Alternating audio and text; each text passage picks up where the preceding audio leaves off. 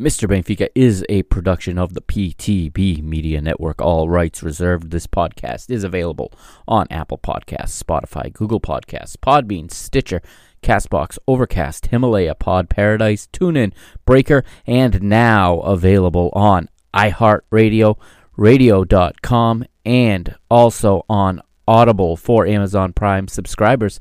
As always, select episodes available on YouTube and, of course, at www.mrbenfica.com. Please like, share, and rate the show on your preferred platform. Enjoy the show.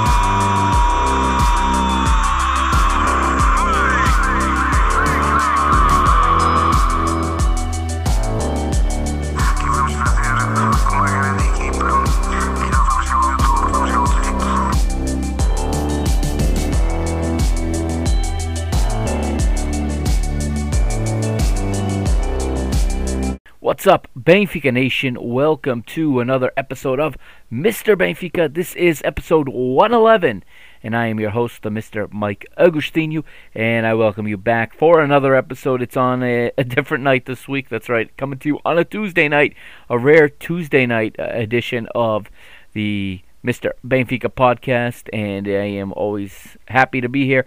And let me tell you, it's just with this fixture schedule that we play right now, with matches falling on all these random days of the week, it can be challenging sometimes to find a consistent time to record a podcast.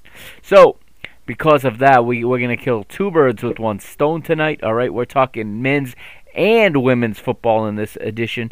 All right, we're going to talk about the win in the Liga NOS on the road at Tondela, and then we're going to talk about the win in the Liga BPI on the road at Maritimo. So we got two matches to talk about, plus we got some news, a lot going on at the club, but the elephant is in the room, and I have to say that it's just, I'm feeling this utter disgust right now, as, you know, yesterday I see our rivals win another European trophy.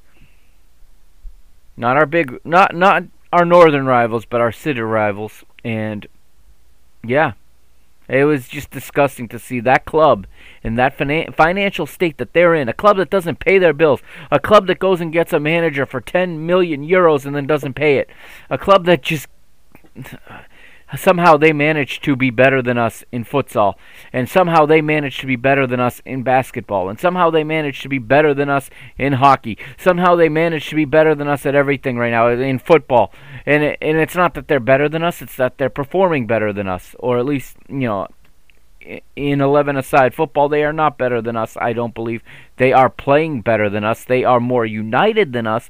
They are a team, whereas we are something else. But it's just, it is disgusting that they win another futsal Champions League. We have not won it since 2010. You look at the number of players that have gone out the door from this club. Ricardinho, Andrea Gomes, Bruno Gomes, yeah. Bruno Coelho, André Coelho, Cheguinha, Fernandinho, who actually scored twice against us in the quarterfinals. Just absolutely frustrating. And to see them over there just keeping their guys and just keeping everybody happy somehow.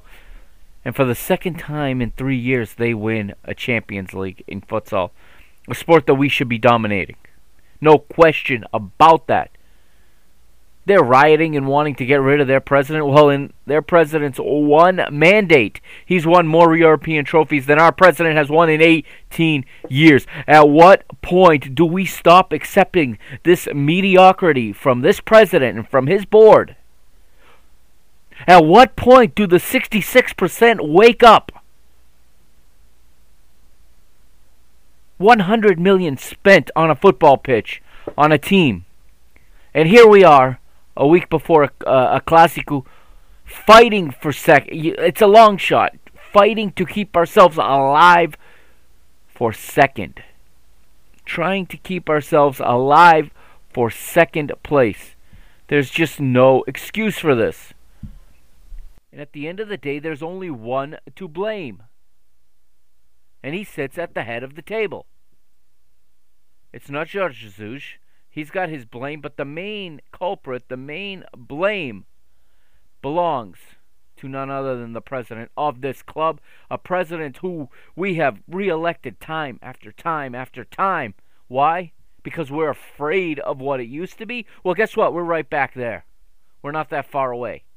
We are not that far off. We're watching our rivals win and everything. We're watching Porto compete like warriors in the UEFA Champions League. We're watching Sporting win titles in the Modalidades. We're watching them. How many points? 10 points ahead of us, something like that right now in the Liga NOS. We're hoping to compete with them in a couple things, but really, this is not acceptable. It's inexcusable. If the financial state of our club is where they say it is, this cannot happen, and it's disgusting. It is absolutely disgusting. And don't talk to me about coefficient points. Don't tell me, oh, it's good that a Portuguese team won. No. It's not. These are our rivals. These are our rivals. We'll get into it in the other sports in the news, but it is absolutely disgusting. And then on the other hand, I feel like I need to address this. Our other rival, who is just despicable, okay? I don't consider Sporting despicable. I consider our other rivals despicable. To have a director of communications, a public relations director, if you will, go to his social media and use the different platforms he's been given to speak and to give a message of hate. That's all that guy talks about. That's the only message he conveys to anybody. To criticize one of our female athletes who's given a what was it, a remote phys ed lesson on Zoom or something like that to kids, and to just the absolutely sexist nature of his criticism, especially when he represents a club who doesn't really invest in any women's athletics. They don't have a women's football team. They don't have futsal. They don't have women's futsal. They don't have women's roller hockey. They're living in the Stone Age. They got a manager who can do and say whatever he wants. He's going to be on the bench Thursday, by the way. I believe his suspension's now under appeal, and now he'll be able to manage against us on Thursday. He can do whatever he wants. He can do no wrong because those SOBs run everything. And what does our club do to defend itself? Where are our mouthpieces? Our president, nowhere to be found ever since he was reelected. Rui Costa gives one interview on television in which he toes the company line. We got our own Jota Marques and Pedro Guerra. That guy's useless. Every time his face comes on the television or comes on my computer on the BTV stream, I change it. I don't want to hear anything that guy's got to say. Where are the ones defending our club, defending our athletes? We're going to see a rival this week who's got I believe, 16 penalty kicks this season, maybe 15 in the league alone. And has anyone from our club said anything about this? We have one. We are dead last in the league with penalties, yet we lead the league in terms of possession in the opponent's penalty area.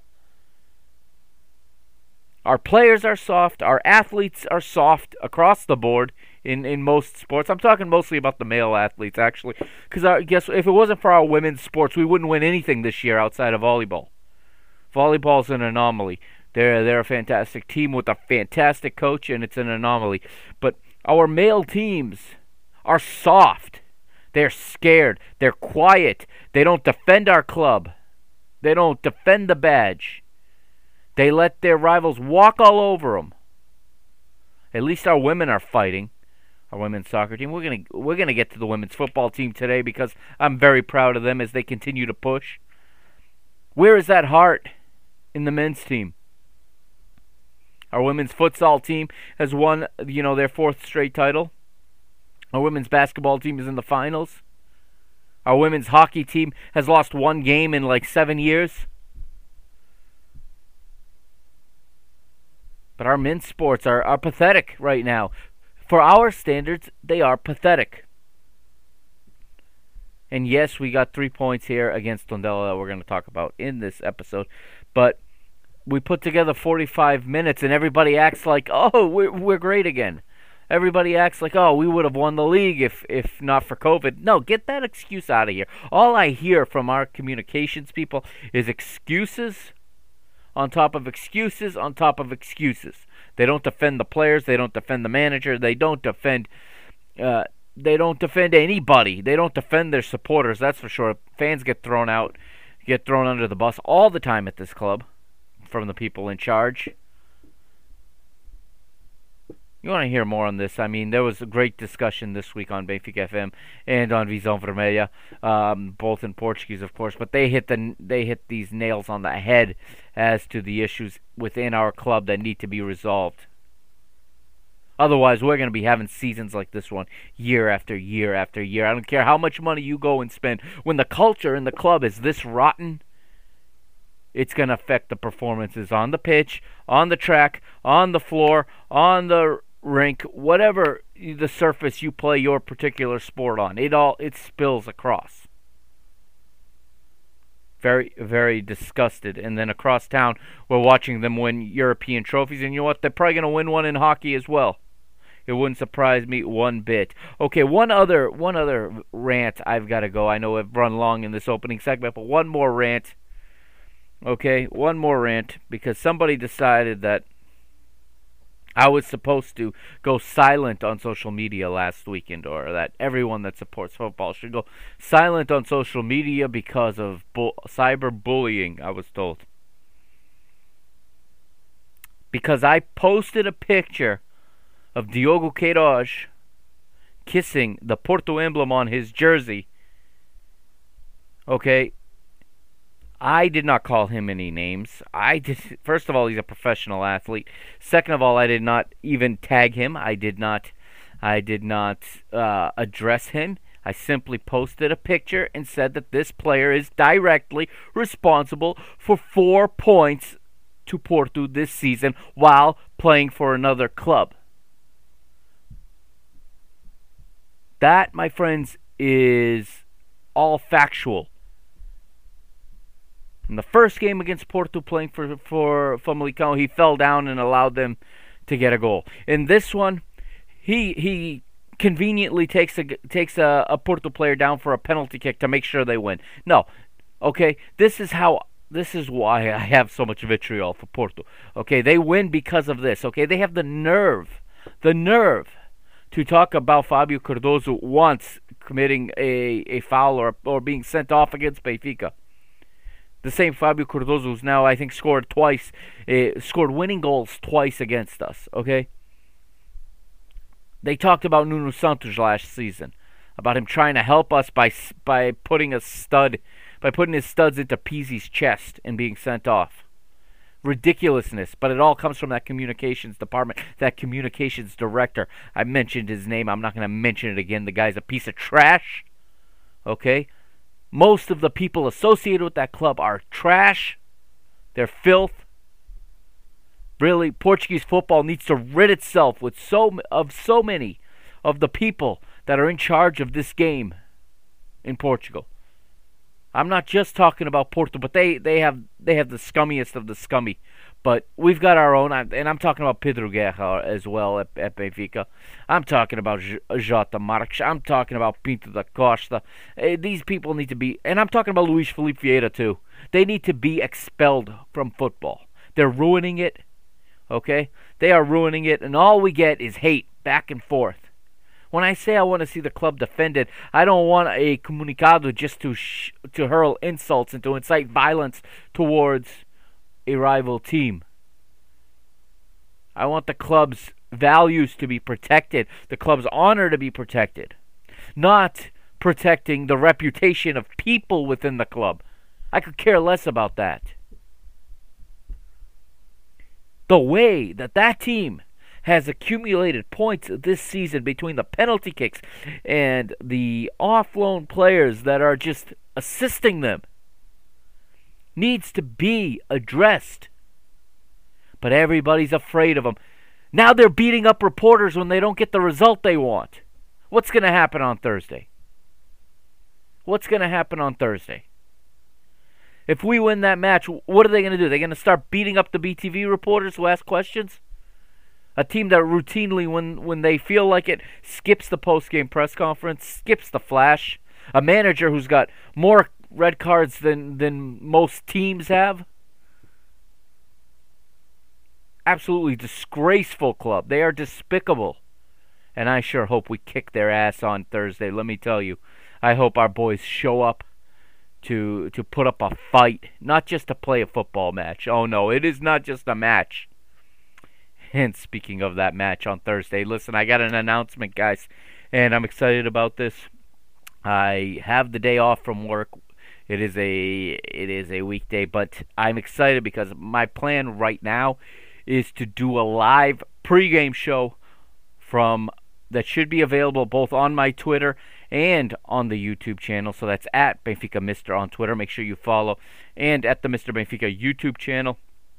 The plan is I will go live roughly. Let's see. I'm gonna speak here in terms of Eastern time here in the United States. I'm gonna go on. The plan is roughly at 12:45 p.m. Okay, the match kicks off at 1:30, maybe 12:50, and hopefully, I'm hoping to time the launch of the pregame show with, the release of the starting lineups. I really want to have that when I try to preview the match. But I'm going to go live on both of those channels, all right? And I'm going to do a little preview show and get everybody fired up. Get everybody fired up for the match, which kicks off at 1:30 p.m. Eastern Time here in the United States. Eastern Time in the United States. 10:30 Pacific Time, which of course makes it 6:30 p.m. or 18:30, in Lisbon. So 45 to 40 minutes before that, I'm planning to go live. Follow me on Twitter. I'll tweet out the link, and subscribe to the YouTube channel. And I'll have more details as we get closer to Thursday. We're about 48 hours away now, a little less than that. So I'm looking forward to doing that. And then, of course, a podcast will follow.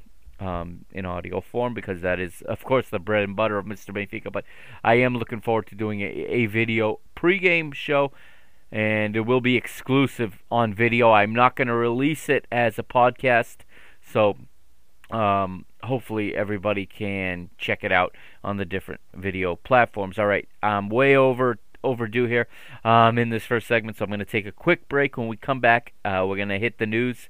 And I've got just a little bit of news, and after that we will get into Tondela Benfica. All right, this is Mr. Benfica. I am the Mr.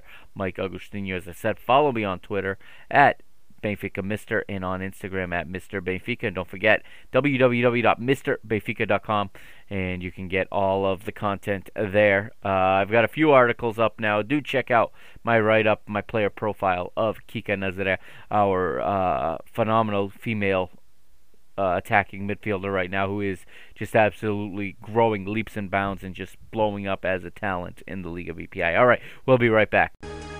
UEFA Euro 2020 this summer here on the Park and the Bus podcast.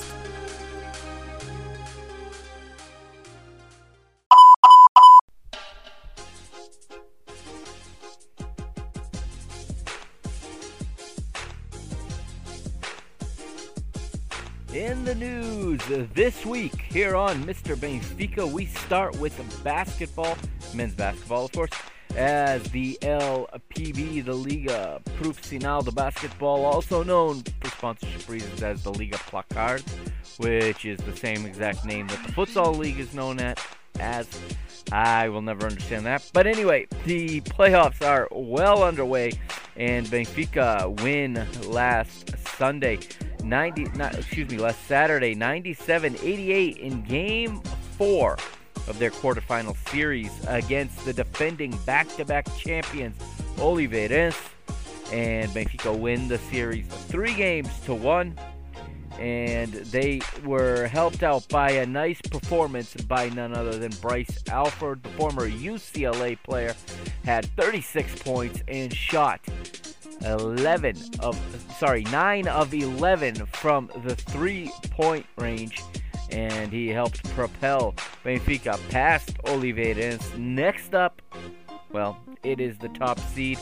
It is Sporting, the club that I talked about in the last segment and ranted and went a little bit off the deep end about the club that just has been cleaning house in the modalidade, in the court sports this season.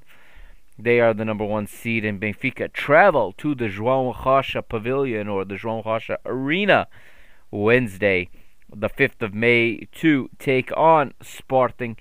Check your listings for availability. I believe it should be streaming on the Portuguese Basketball Federation's app. It's the app I use to watch most of these games. It may also very well be on BTV. Not sure yet, so check your listings. Also on Wednesday, May the 5th, is Game 1 of the other semifinal series. Porto in Imortal will tip off as well. Moving to men's futsal in the other Liga Placard, as I called it. The playoffs begin this week as well for them, now that the Champions League is out of the way. And we already know how we did in that Elite Eight. But we start over now. It is the quarterfinals, and Benfica will be taking on Braga in the first round. And Game 1 is set for Sunday, May 9th, up north in Braga. Benfica will travel for that one, and then Game 2 is set for May the 15th at the Pavilion de Luz. This is a best-of-3 series. Winner will advance to the semifinals.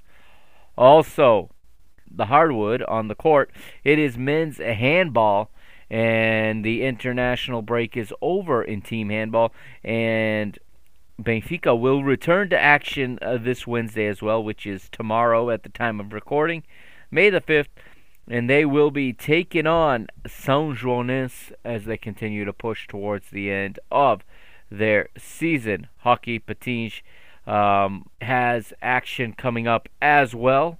They are also in the playoffs, also in the quarterfinals, and this is the first ever Portuguese rink hockey playoffs, and they are also facing Oliveirense. Now that series is tied 1-1 right now, and the deciding third game will be played also on May the 5th, on Wednesday, this coming Wednesday. That one has a scheduled time. It's a 7 p.m. Lisbon time, 19 hours at the Pavilion de Luz, and it is the winner will advance, of course, to the semifinals.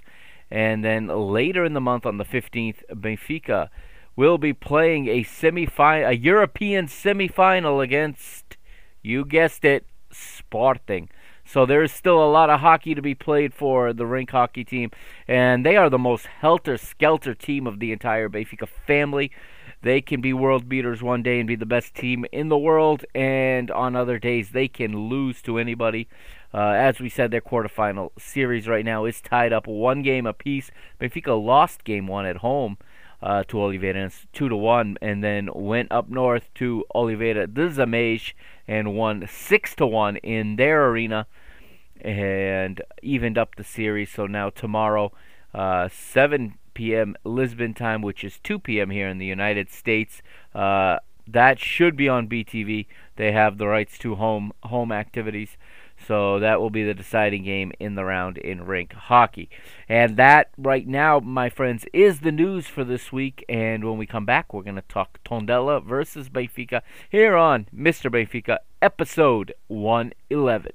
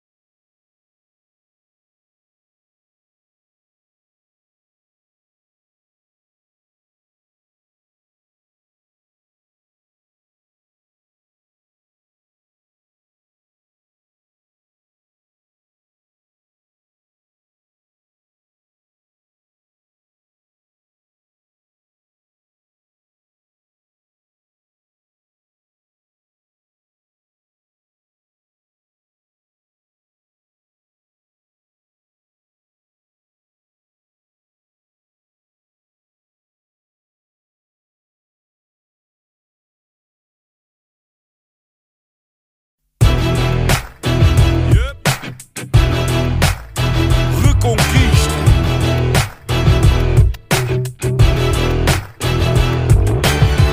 Passo a passo, o caminho é duro. Temos muita história, mas ainda mais futuro. Conto com dificuldade em cada jornada sofrida. A glória da vitória tem que ser bem nutrida. Na reconquista do que é nosso por direito, que não fico por fazer o que podia ter sido feito. Se queres a nossa força, sabes que estamos contigo. Em casa ou fora, nós somos o eterno abrigo. Sabes que estamos contigo. Nós somos o eterno abrigo. Ouve a nossa voz, o querer de todos nós. A fé que não se explica. Carrega Benfica, carrega Benfica. Ouve a nossa voz, o querer de todos nós. A fé que não se explica. Carrega Benfica, carrega Benfica. Ouve a nossa voz, o querer de todos nós. A fé que não se explica. Carrega Benfica, carrega Benfica. Ouve a nossa voz, o querer de todos nós. O querer de todos nós. Manto sagrado é peso pesado. Não o carregas sozinho, em cada esquina há um vizinho. Sente o carinho do Algarve até ao Minho. O vermelho pinta a tuga e é isso o teu colinho. Na reconquista do que é nosso por direito, que não fico por fazer o que podia ter sido feito. Se queres a nossa força, sabes que estamos contigo. Em casa ou fora, nós somos o eterno abrigo. Sabes que estamos contigo. Nós somos o eterno abrigo. Ouve a nossa voz, o querer de todos nós. A fé que não se explica.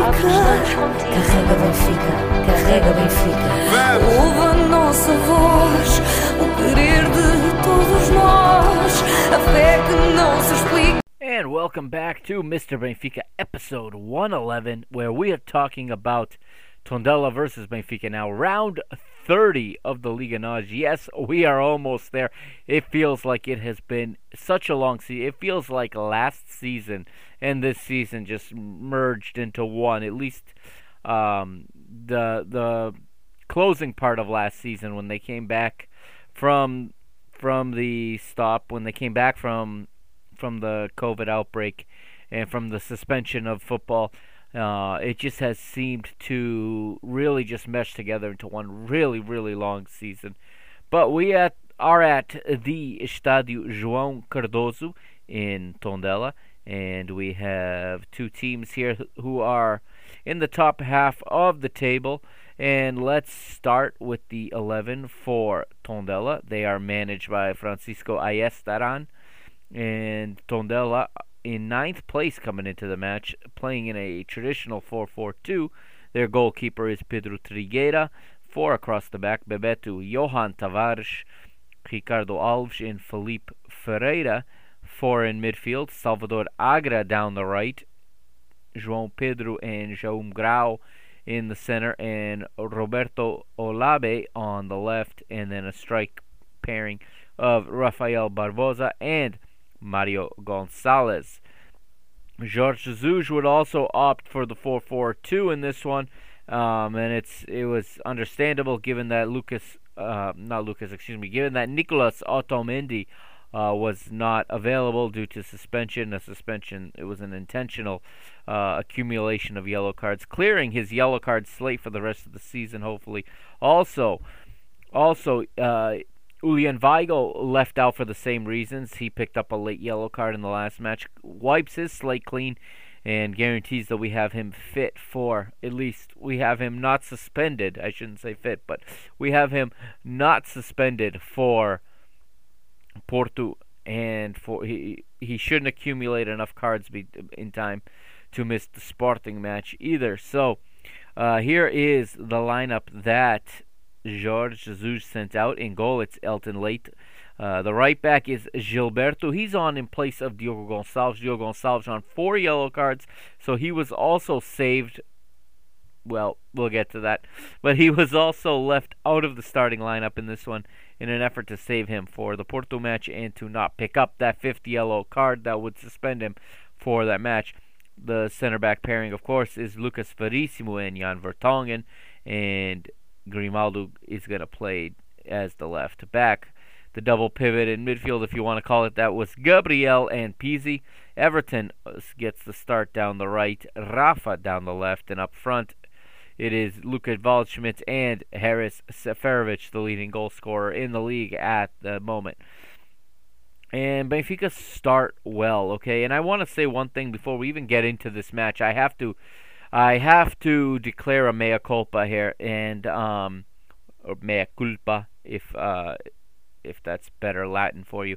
But I have to admit when I am wrong, and I have something to admit to everyone that I was wrong about. JJ was right in switching the goalkeepers. I hate to say it about Odie. I am such a fan of Odie's, but Elton Late that was the right move. I mean, he was phenomenal in this match, and he's a goalkeeper who.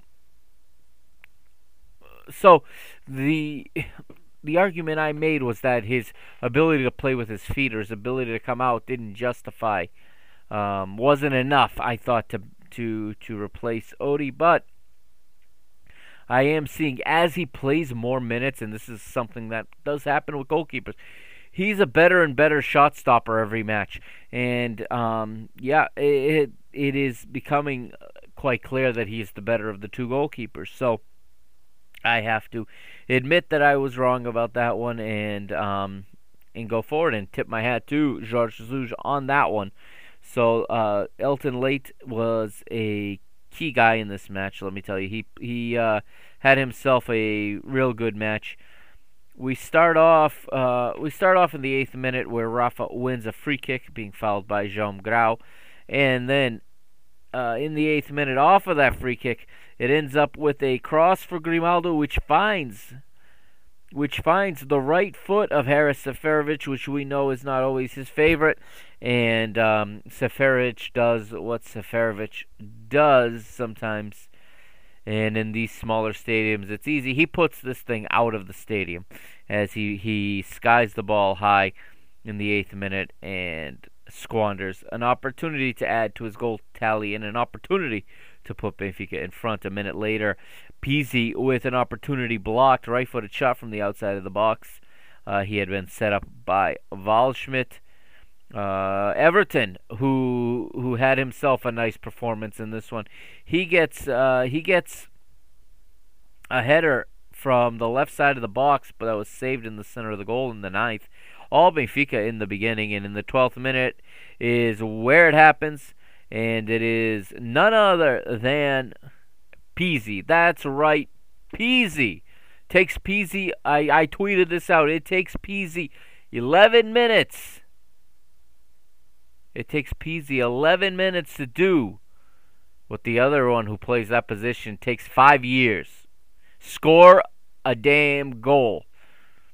It was a nice play, in all seriousness. It was a good ball by, I want to say it was, now my memory's escaping me a little bit, but I want to say the original pass came from Vertonghen, who played it down the flank to Seferovic, who then slid it across the face of goal. Actually, it was Everton. It was Seferovic is getting credited here with the assist on Fatma, but that's incorrect. It was Everton. Everton going down the left. He plays the ball across, and Seferovic actually misses it when he tries to put it on goal. He may have got a touch on it. That doesn't take the assist away from Everton, as Seferovic is not passing the ball to Peasy.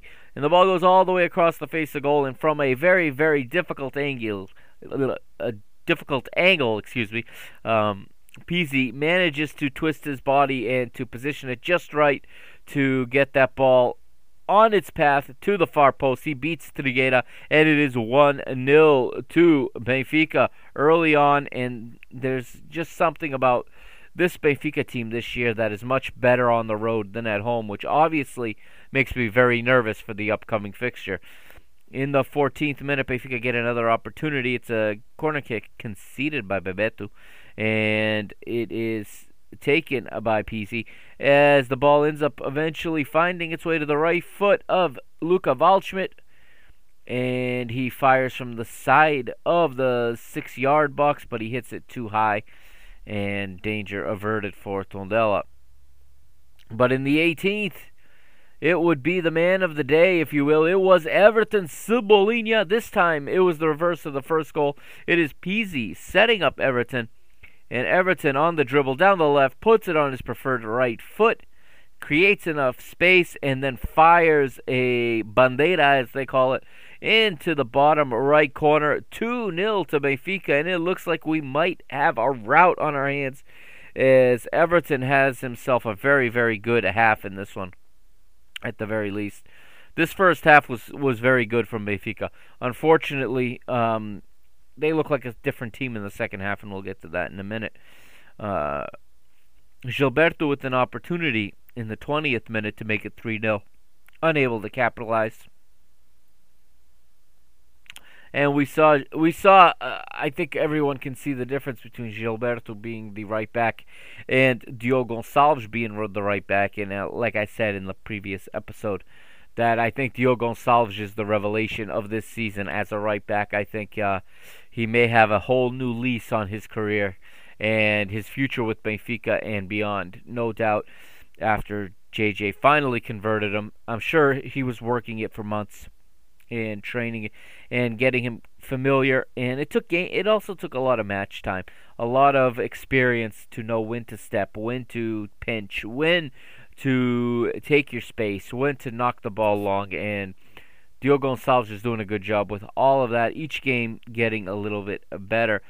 And that'll take us through as we move now to the 42nd minute, and Benfica squander another opportunity to go ahead 3-0, and it was not meant to be, as it would be Rafa with the right-footed shot from the side of the box, and he misses just to the left. He was set up by Waldschmidt. Waldschmidt called offside a minute later, and then at the end of the first half, it was a block for Lucas Verissimo after a mistake in the back and build-up. And it was Mario Gonçalves with a right-footed shot, but blocked by Verissimo. And the first half ends with Benfica ahead 2-0. We go to the second half, and it was like Benfica stayed in the locker room. It was like a different team came out in the second half. And all season, 30 rounds now, 30 matches, this team just will not play a complete match, and this, quite frankly, scares me for the upcoming fixtures. Scares me for the Porto match. Scares me for the Sporting match. Scares me for the Cup final. This Benfica team needs to figure out how to play a full match. They cannot turn it off just because they have a lead. And it was not a good second half for Benfica, as you can imagine by what I'm saying. And in the 55th, JJ goes to the bench with one of his patented multiple substitutions. It's a double this time. Chiquinho comes on, Waldschmidt comes off, Pedrinho comes on, and Rafa comes off.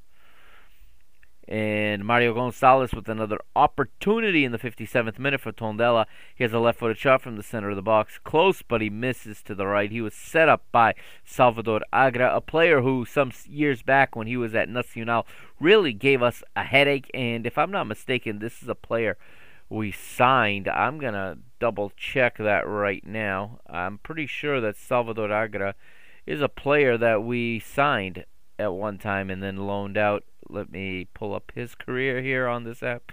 And yes, in July, it's funny, on the FOTMob app, when you pull up Salvador Agra's career, Benfica, July 2017 to July 2017, immediately goes out on loan after a good 2 seasons or 3 seasons at Nacional. That's where Benfica picked him up. 72 appearances for Nacional.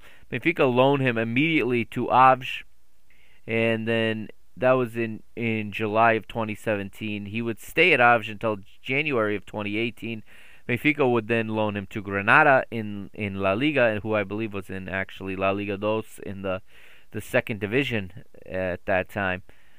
And that would be a January to June loan. The following season, he would get another 6-month loan where he would go to Cadiz, who was definitely in the second division in Spain at that time, and then be released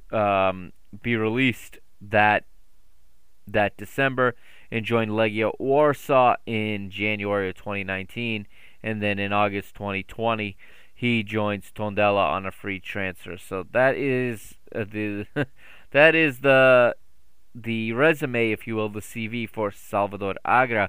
He was a Portugal Olympic team player. He wasn't in the full national team, but he was one of the 3 overage players selected for Portugal's Olympic team in 2016. In the 58th, Everton wins a free kick being fouled by Bebeto, but it's another free kick that nothing comes of.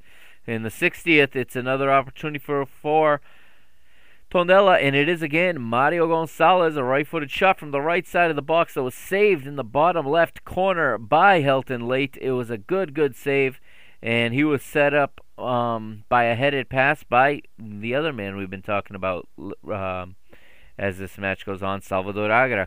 In the 67th, Benfica have a chance to add to their lead, and guess who misses again? It is just getting to be, it is literally feast or famine with this player. It is Haris Seferovic, the Swiss Army knife, set up by Pizzi, but his effort is saved by Trigueira in the bottom left corner. Benfica would concede a free kick after that as Chiquinho fouls Rafael Barbosa, and Chiquinho goes into the referee's book for a yellow card in the 68th. In the 69th, we get a substitution for Tondela. Arcanjo replaces Roberto Olave. And then in the 76th, another opportunity for Benfica. It is Pizzi, right-footed shot from outside of the box, and he is set up by Chiquinho, but his shot is just a hair too high. We keep moving forward towards the final moments of the match. In the 80th, it's Salvador Agra again, a right-footed shot from outside the box, high and wide. Substitution for Tondela in the 83rd. As they send on Enzo Martinez to replace Ricardo Alves. And Benfica will make a triple substitution of their own. This is the I'll read off the other ones first. Sorry, it is not a triple substitution. It's a single substitution. And no, double substitution, excuse me. Franco Cervi replaces Everton Cebolinha. Good substitution, makes sense. This one makes no sense. And I don't understand this thing about the outside backs not being able to play. It's one thing in a 3-5-2 or a 3-4-3 that the outside wing backs tire. In a 4-4-2, there is no reason for the outside wing back to tire to the point where he can't just sit back and defend.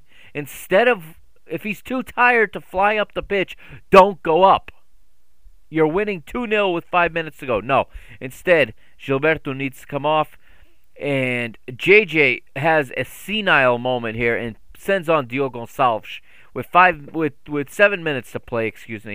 The player who's on 4 yellow cards, who was not started specifically to avoid a yellow card, comes into the match, and this is just playing with fire. I don't know if he lost his juízo, his mind there for a moment, or if he just couldn't think on the fly. If Gilberto has to come off, you put anyone else in at right back and you tell them sit back and find the open man. Do not get caught out of position. Every footballer at this level should be able to adjust to 7 minutes as an outside back. You look at the bench, and he had all kinds of options here.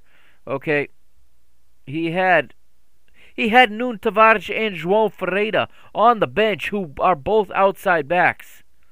Instead, he goes with Diogo Gonçalves. It is an absolute. I have no better adjective than a senile moment from Jorge Jesus. Fortunately, nothing comes of it, and Benfica see out the result. 2-0 victory, 3 points to Azagias. And let's now take a look here at the goal point and see how the players rated for this match, as I have the goal point in front of me, and I'm changing my screen, and here we go. So we'll start with the home side, start with Tondela and their ratings. Pedro Trigueira in goal has a 6.3. Before that, the cumulative ratings. Tondela with a 5.61 team rating according to goal point. Their expected goals, their XG was 1.0. As we said, Trigueira 6.3. Bebeto, the right back, was their top performer with a 7.0 rating. Johan Tavares has a 5.7. Alves has a 5.3. Felipe Ferreira a 6.2. Olave a 5.1. Barbosa a 4.9. Jaume a 6.3. João Pedro 4.5 for the former LA Galaxy player. Salvador Agra 5.4. And Mario Gonçalves 5.5. I thought perhaps these players, especially in the attacking end, deserve slightly higher ratings than this. But again, it's a finicky algorithm. So if in those 30 to 40 minutes where Benfica was dominant, it's very possible that their rating was lowered quite a bit. For Benfica, a 1.8 xG expected goals, a cumulative average of 6.18, 6.18 rating for Benfica, and actually goal point has Pizzi as the man of the match. Most of the people commenting on the match and watching the match have Everton as the man of the match, but both of them had a goal and an assist, no less. Elton Leite has a 7.3 in goal, maybe his best match as a goalkeeper for Benfica. Gilberto 5.3, Lucas Verissimo 6.2, Vertonghen 6.2, Grimaldo 5.5. Again, disappointing from Grimaldo, just not evolving in, not getting better with time, and I'm just not happy with what he's given this team in the last season and a half. Gabriel 5.8, continuing to struggle. Pizzi, as we said, is the man of the match here on this algorithm with an 8.7. Rafa 5.2. Everton 7.8. Waldschmidt 5.1. And Seferovic 4.9. And off the bench, Chiquinho comes off the bench with a 5.5. And Pedrinho with a 5.4. Chiquinho is a fantastic substitute for this team, and that's where his role should be if he's going to remain in this team, and if he's able to embrace that and to handle that, I think he can be a very important part of this team going forward next season. But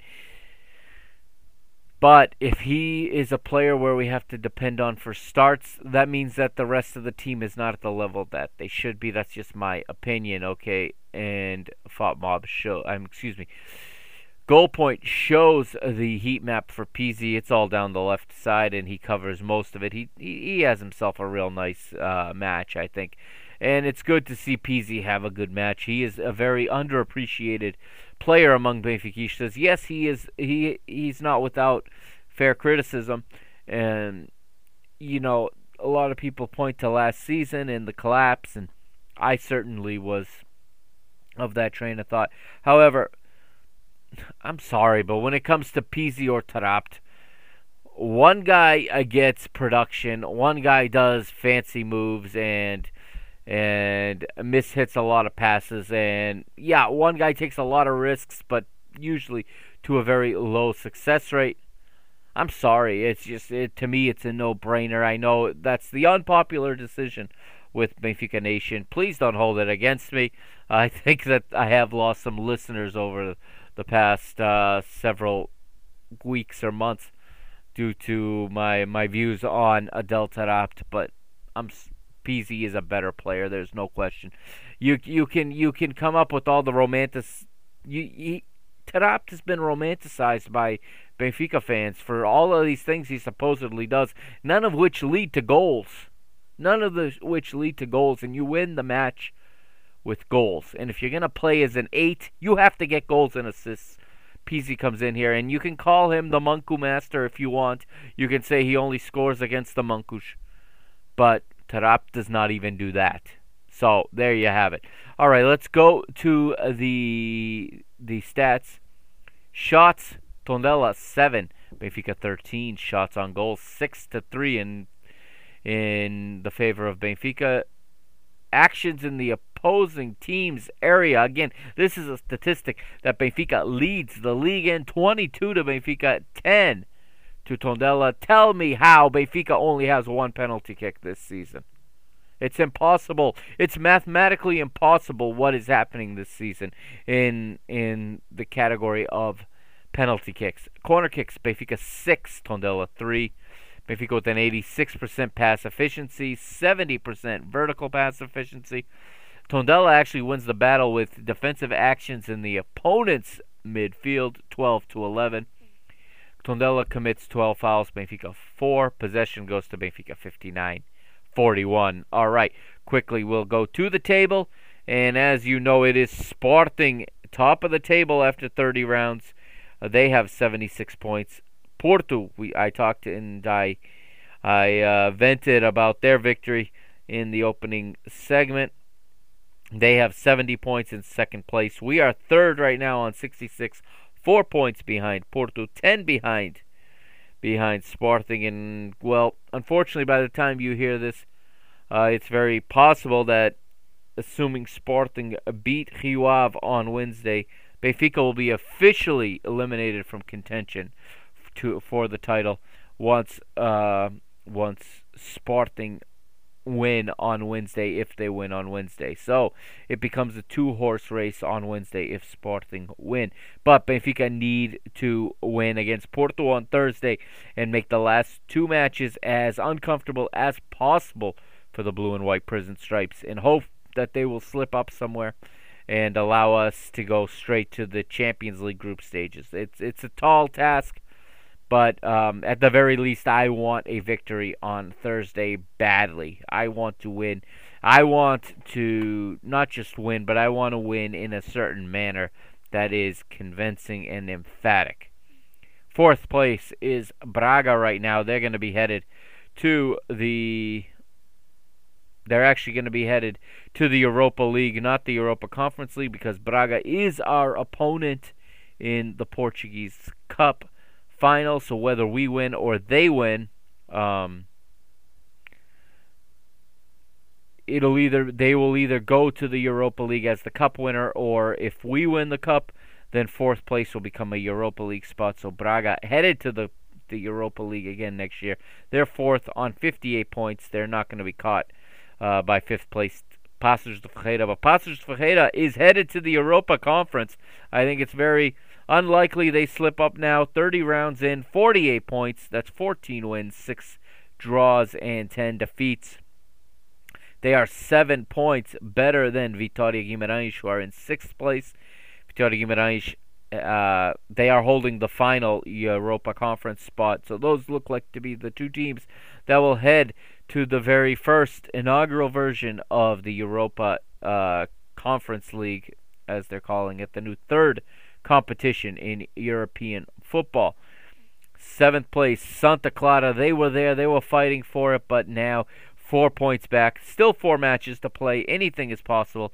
These teams have been known to drop in form at the tail end of the season, so they're gonna push until the very end. They're in 7th with 37. 8th, 1 point back, is Moreirense with 36. They're 5 points away from going to the Conference League. Tondela 9th with 35. And then 2 teams below them with 34. It's Portimonense in 10th and Belenenses SAD in 11th. Maritimo 12th with 33. Gil Vicente 13th with 32. Very, very tight in this part of the table. And we could see a lot of movement here.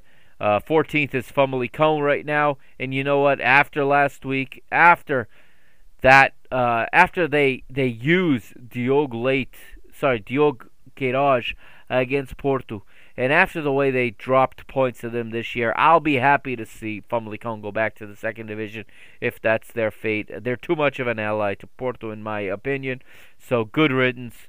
In 15th place right now, it's Rio Ave, also on 31 points, and both of them are 2 points better than Boa Vista, who are 16th and sitting in the relegation playoff spot.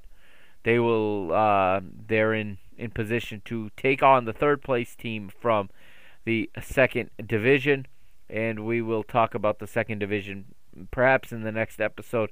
I'll update everyone on the table in the second division, but right now 17th place and going down if the season ends today on 27 points. It's Farense, and bottom of the table where we saw them 2 years ago the last time they were in the league. It's Nacional. They have 24 points, so they are currently 5 points from the playoff spot and some 7 points from any kind of safety. 4 matches remaining, as we said, in Liga NOS 2020-2021. Quickly, the leading goal scorers, it is Haris Seferovic atop of the leading goal scoring table. Just imagine if he could score a quarter of the ones he misses. He would be running away with it, and we would have 6 or 7 more points than we have, and maybe still be an outside contender for the title. Pot is second with 17 goals. The Sporting midfielder Mario Gonçalves and Mehdi Taremi have 13 apiece. Sergio Oliveira has 12. He's 5th with all of his penalty kicks. And the much talked about Beto from Portimonense is 6th with 11 goals. I'll talk about that really quickly before we take a break. Beto, you guys have reached out to me, a few of you, as to what I think about it. I think it's a classic overreaction by fans of a player who played well against us and assuming that we should just go get him. This team has too many strikers right now, and none of them are producing. I think that with Rodrigo Pinho coming in, he's still in the top 10 in goal scoring as well with 9 goals, although he's played a lot less since agreeing to terms with Benfica.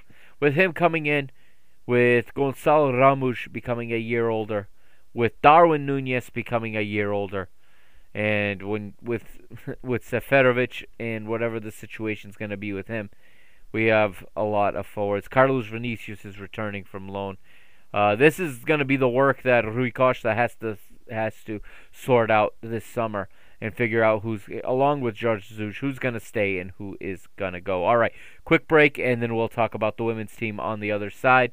Thank you for hanging with me. I know we're going a little bit long here, but hang with me just a little bit longer so we can talk about the women's team and get everybody from there. We're headed for the Clásico, so don't forget to follow the show on Twitter at Benfica Mister, on Instagram at Mr. Benfica, and don't forget to hit up www.mrbenfica.com and subscribe to the YouTube channel as well, so you can watch the live pregame show on Thursday before the match I'll be right back.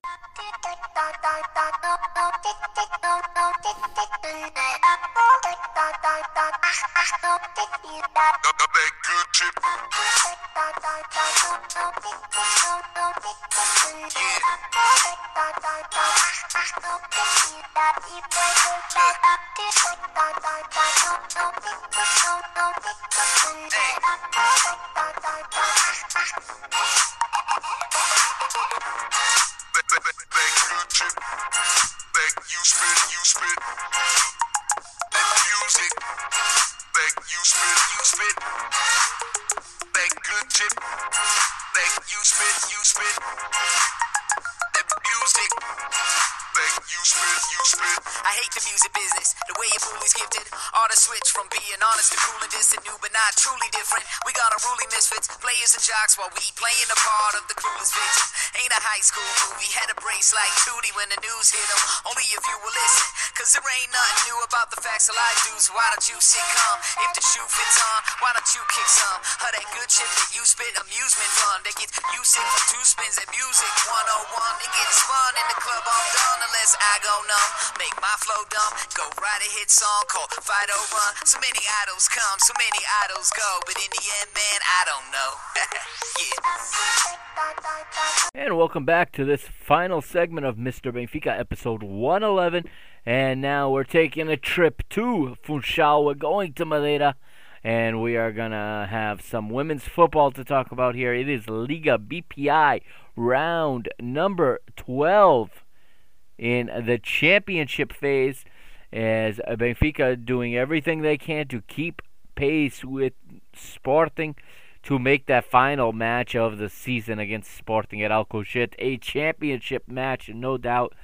And in this one, it is Benfica taking on the Madeira side, who are very, very tough. They have played everyone tough, but they're yet to get any points against the top four. The top four right now are, of course, Sporting, Benfica, Braga, and Famalicão. Those are the four teams. But Maritimo probably, at least in terms of quality of play, the next team. They may not be there in the table, but that's where they stand right now in terms of quality of play. Let's go to the lineups. We're at the Complexo Desportivo de Santo Antonio in Funchal, and this time the Playmaker Stats does not give us the referee's name, but anyway, this information and these lineups are brought to you by www.playmakerstats.com.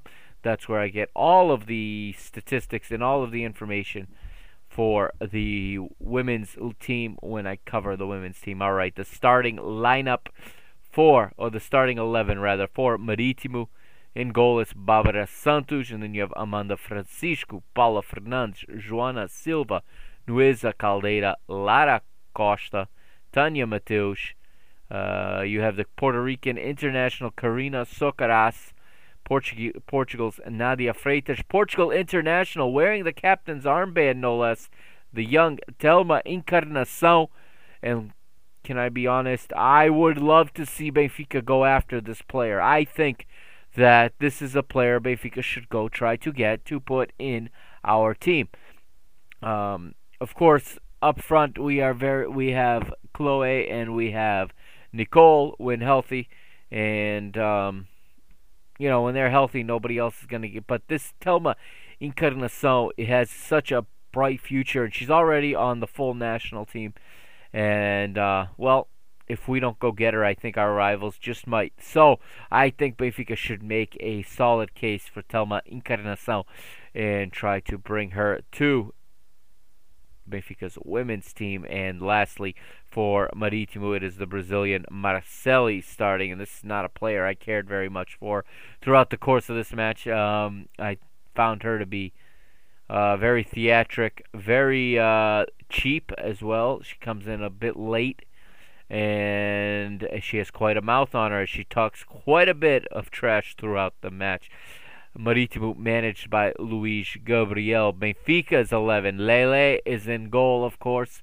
The right back is Catarina Amado. The center back pairing on this day would be Ana Saisa and Carol Costa. The left back is Lucia Alves, who has really solidified herself in that role since returning from loan at Valadares Gaia. It looks like she has really made herself into the first choice for that position in midfield. The captain on the day is Pauleta, and she's surrounded by Beatriz Cameron and Andrea Faria, with Chloe Lacasse playing up front alongside Marta Sintra and Kika Nazaret, the topic of my blog post, which you should go read at www.mrbenfica.com, playing in the traditional number 10 position. Kika wearing a face mask in this one. She had a procedure done to her nose during the week. It sounds like it was a deviated septum or something along those lines, but she was allowed to play with the mask, and that's a good thing because she is one phenomenal player. And we look ahead. Benfica get on the board. I have some notes here. All right, and Benfica's players are honoring their mothers to start the match, and this was pretty cool. And I believe the Maritimo players were doing the same thing.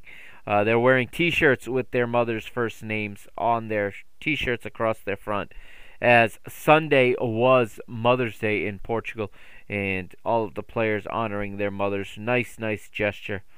And we move to the 6th minute, and it's Kiko with a cross on a corner kick from the left. Corner flag. It finds Ana Cesa, who gets a foot on it off a half volley, and it clinks off of the crossbar, and Benfica nearly go ahead. But in the 12th minute, here we go. It is a beautiful ball here, and Kika plays Catarina Amado into space. This was one of those matches where Catarina Amado was a legit machina down the right flank, a legit machine just going up and down the right flank. One of, again, the better matches for Catarina Amado. I remember her really sticking out to me in the middle of the season in a match at the Seychelles, where I just saw her just absolutely dominate that right flank, and just how far she's come from when she started playing there. And this was another match where it just was, that whole flank belonged to her. She would cross it on a half volley, so as Kika would drive the ball over the top onto her run, it would bounce once. Catarina would hit it out of the air in a half volley across the face of goal to Chloe at the back. Chloe Lacasse would get her head onto it. She would head it across goal, and it would then find Marta Sintra's foot, and Marta would blast it on the way down, on the bounce down, and she would bury it into the empty goal, and nothing that Barbara Santos could do about it. It was 1-0 to Benfica in the 12th minute, and I'm not sure if I mentioned Chloe in the starting 11, which is hard to imagine because she is an automatic, and a very heads-up play by Chloe here to, rather than trying to force a header on goal from a difficult angle, decides to head it back across goal. It bounces once right onto the run of Marta Sintra, and the Brazilian makes it 1-0 to Benfica. Brilliant play throughout the first half for Benfica, as the ball would move around the pitch and the players would overlap nicely. And like I said, Catarina Amado down the right was just an absolute force, and it was just brilliant ball movement. Benfica playing their best football probably of the entire season right now. I know they played some real good football in their Champions League run, and side note, Chelsea, the team that knocked Benfica out in the Champions League, has booked their place in the final of the Champions League. So we have a women's Champions League final. It's going to be Barcelona versus Chelsea. No Lyon, no PSG, no French teams for the first time in a decade in the Champions League final. So that just shows the level at which Benfica have grown. They did themselves proud against a Chelsea side that now are going to the Champions League final. More opportunities for Benfica throughout the first half. We'd get to the second half, and the referee would point to the penalty spot in the 59th minute. Pauleta converts the penalty in the 59th, scoring her first goal of the season, making it 2-0 to Benfica, and then a little bit of a drop-off after that, as in the 69th minute, it was Telma Encarnação who hits an absolute rocket of a shot. The ball came in. Marcelli knocks it back to her after the long ball was sent right around the top of the penalty box. Marcelli with her back to Anasaisa out jumps the young center back and heads it back right off the bounce again. They're playing on an artificial surface in Madeira, so I should have stressed that at the beginning. Benfica playing once again on an artificial surface. It looked like it was in very good condition, though. It looked very new, but the ball would come off of Marcelli's head, and she would head it downward, and it would take a bounce, and it finds Telma, and Telma just with her right foot unloads an absolute bullet that was maybe 100 centimeters off of the ground. I don't know, maybe 50 centimeters. It was a tight space. It was hovering, and it finds its way into the far post. Nothing Lele could do. 2-1. Felipe Paton would make a change at that point in the 70th. Off comes Kika and Anasaisa. On comes Christy Uchebe and Silvia Rebelo. And Benfica stabilize a bit. And in the 86th, Ana Vitoria makes her return from injury. She replaces Andrea Faria. And Benfica see out the result. And it's a 2-1 final whistle.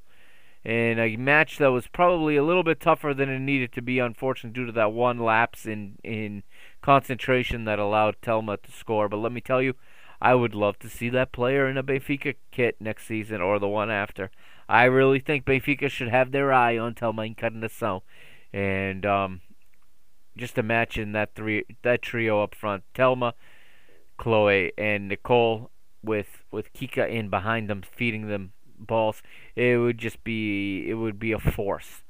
It would be a force. Any two of those three, or if they want to play with a 4-3-3 next season, it would be an absolute force. So, again, a good performance. I'll pull up some of the statistics here. Let's see if we have stats. I'm gonna double check here if we even have stats here.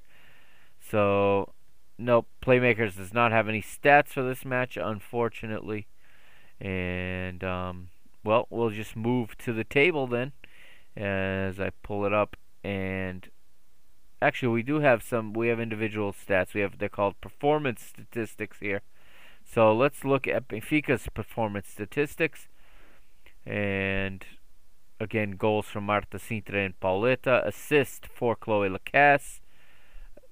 We talked about the yellow cards, and it talked about a penalty. So it doesn't give you much in the way of statistics, but let's move on and let's go to the table quickly before we say goodbye for this week, or for this episode rather.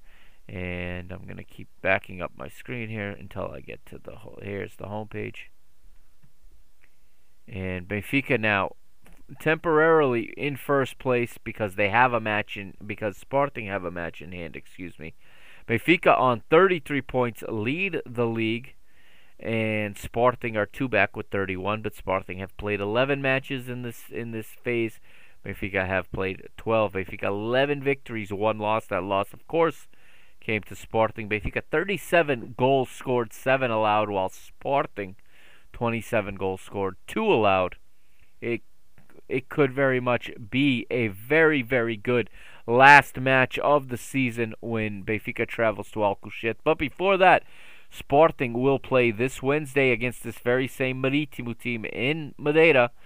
And I would love to see, obviously, Maritimo get a result against Sporting and allow Benfica to stay first going into the final 2 matches of the season. But I'm not really counting on it, but Sporting certainly have the more difficult of the schedule going forward. We'll look at the 2 teams' fixture list in just a moment. Third place right now belongs to Famalicão, and our former manager, João Marques, no longer the manager at Famalicão. He has stepped down in order to assume the role of manager of Sporting Braga next season. So there's a little bit of coaching carousel going on here in Liga BPI. But for this season, it is Famalicão in third with 22 points. Braga fourth with 21. And then you got Albergaria in 5th with 15 points. Torreense on a little bit of a roll themselves. They just beat Famalicão this weekend in a big upset. They move from 7th to 6th. They have 7 points. Maritimo are 7th with 6 points, like we said. In terms of play, I think they're the 5th best team. They have played good football, and they have played teams tough. And just to give you an example of how tough Maritimo have played teams, they right now with 6 points, they have 14 goals scored, 21 allowed for a goal difference of -7. While the teams above them, the teams directly above them, Torreense with 7 points has 12 goals scored, 46 goals allowed for -34. They have the worst goal difference in the entire league. And above them, Albergaria has a -16 goal difference. And, of course, in 8th place, it is Tondela with 1 lone point right now. But even they have a better goal difference than Torreense. All right, so the top goal scorer is the Golden Boot race right now. And I'm not sure when they award the Golden Boot if they're going to combine the two phases. But in this championship phase, it's Vitória Almeida of Famalicão with 10 goals. And then Telma Encarnação has 9. And Braga's American Hannah Keane has 8. And let's take a look then at what's coming up in round 13, rather. As we said, first we have a makeup game for Sporting versus Maritimo on the 5th here. The league is going to stop for a couple weeks for some unexplainable reason, but match day 13 or round 13 is scheduled for the 16th of May. So here are the fixtures for the 16th of May. Benfica hosting last place Condeixa. They should be able to see that result out and head to Alcochete with the maximum points. Torreense will host Maritimo. Albergaria will host Famalicão. And then the big one in round 13 at the 1º de Maio, Braga hosting Sporting. Braga are the defending champions still. Do remember that. Last year we did not crown a champion officially. Yes, our team assumed the role and went to the Champions League, but there was no official champion. Braga are still the official champions. They host Sporting. And man, would that not be the perfect place for Sporting to slip up and to allow us to go into that final game in first place. We'll have to wait and see. Obviously, I will keep everyone posted on that going forward. All right, that's going to do it for episode 111. One more time, remember, go right now to YouTube and subscribe to the Mr. Benfica YouTube channel so you do not miss out on Thursday. Pre-game show live in video only, exclusively on the Mr. Benfica YouTube channel and on the at Benfica Mr. Twitter page, okay, on the Twitter feed. I'm gonna be broadcasting it on streaming it on both platforms. All right, it will not be converted into an audio episode of a podcast. All right, it's going to be a special treat for everyone subscribed to the video platforms.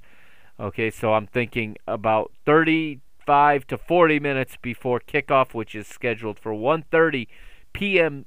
my time here on the East Coast of the United States, 6:30 p.m. Lisbon time. All right, wherever you're listening from.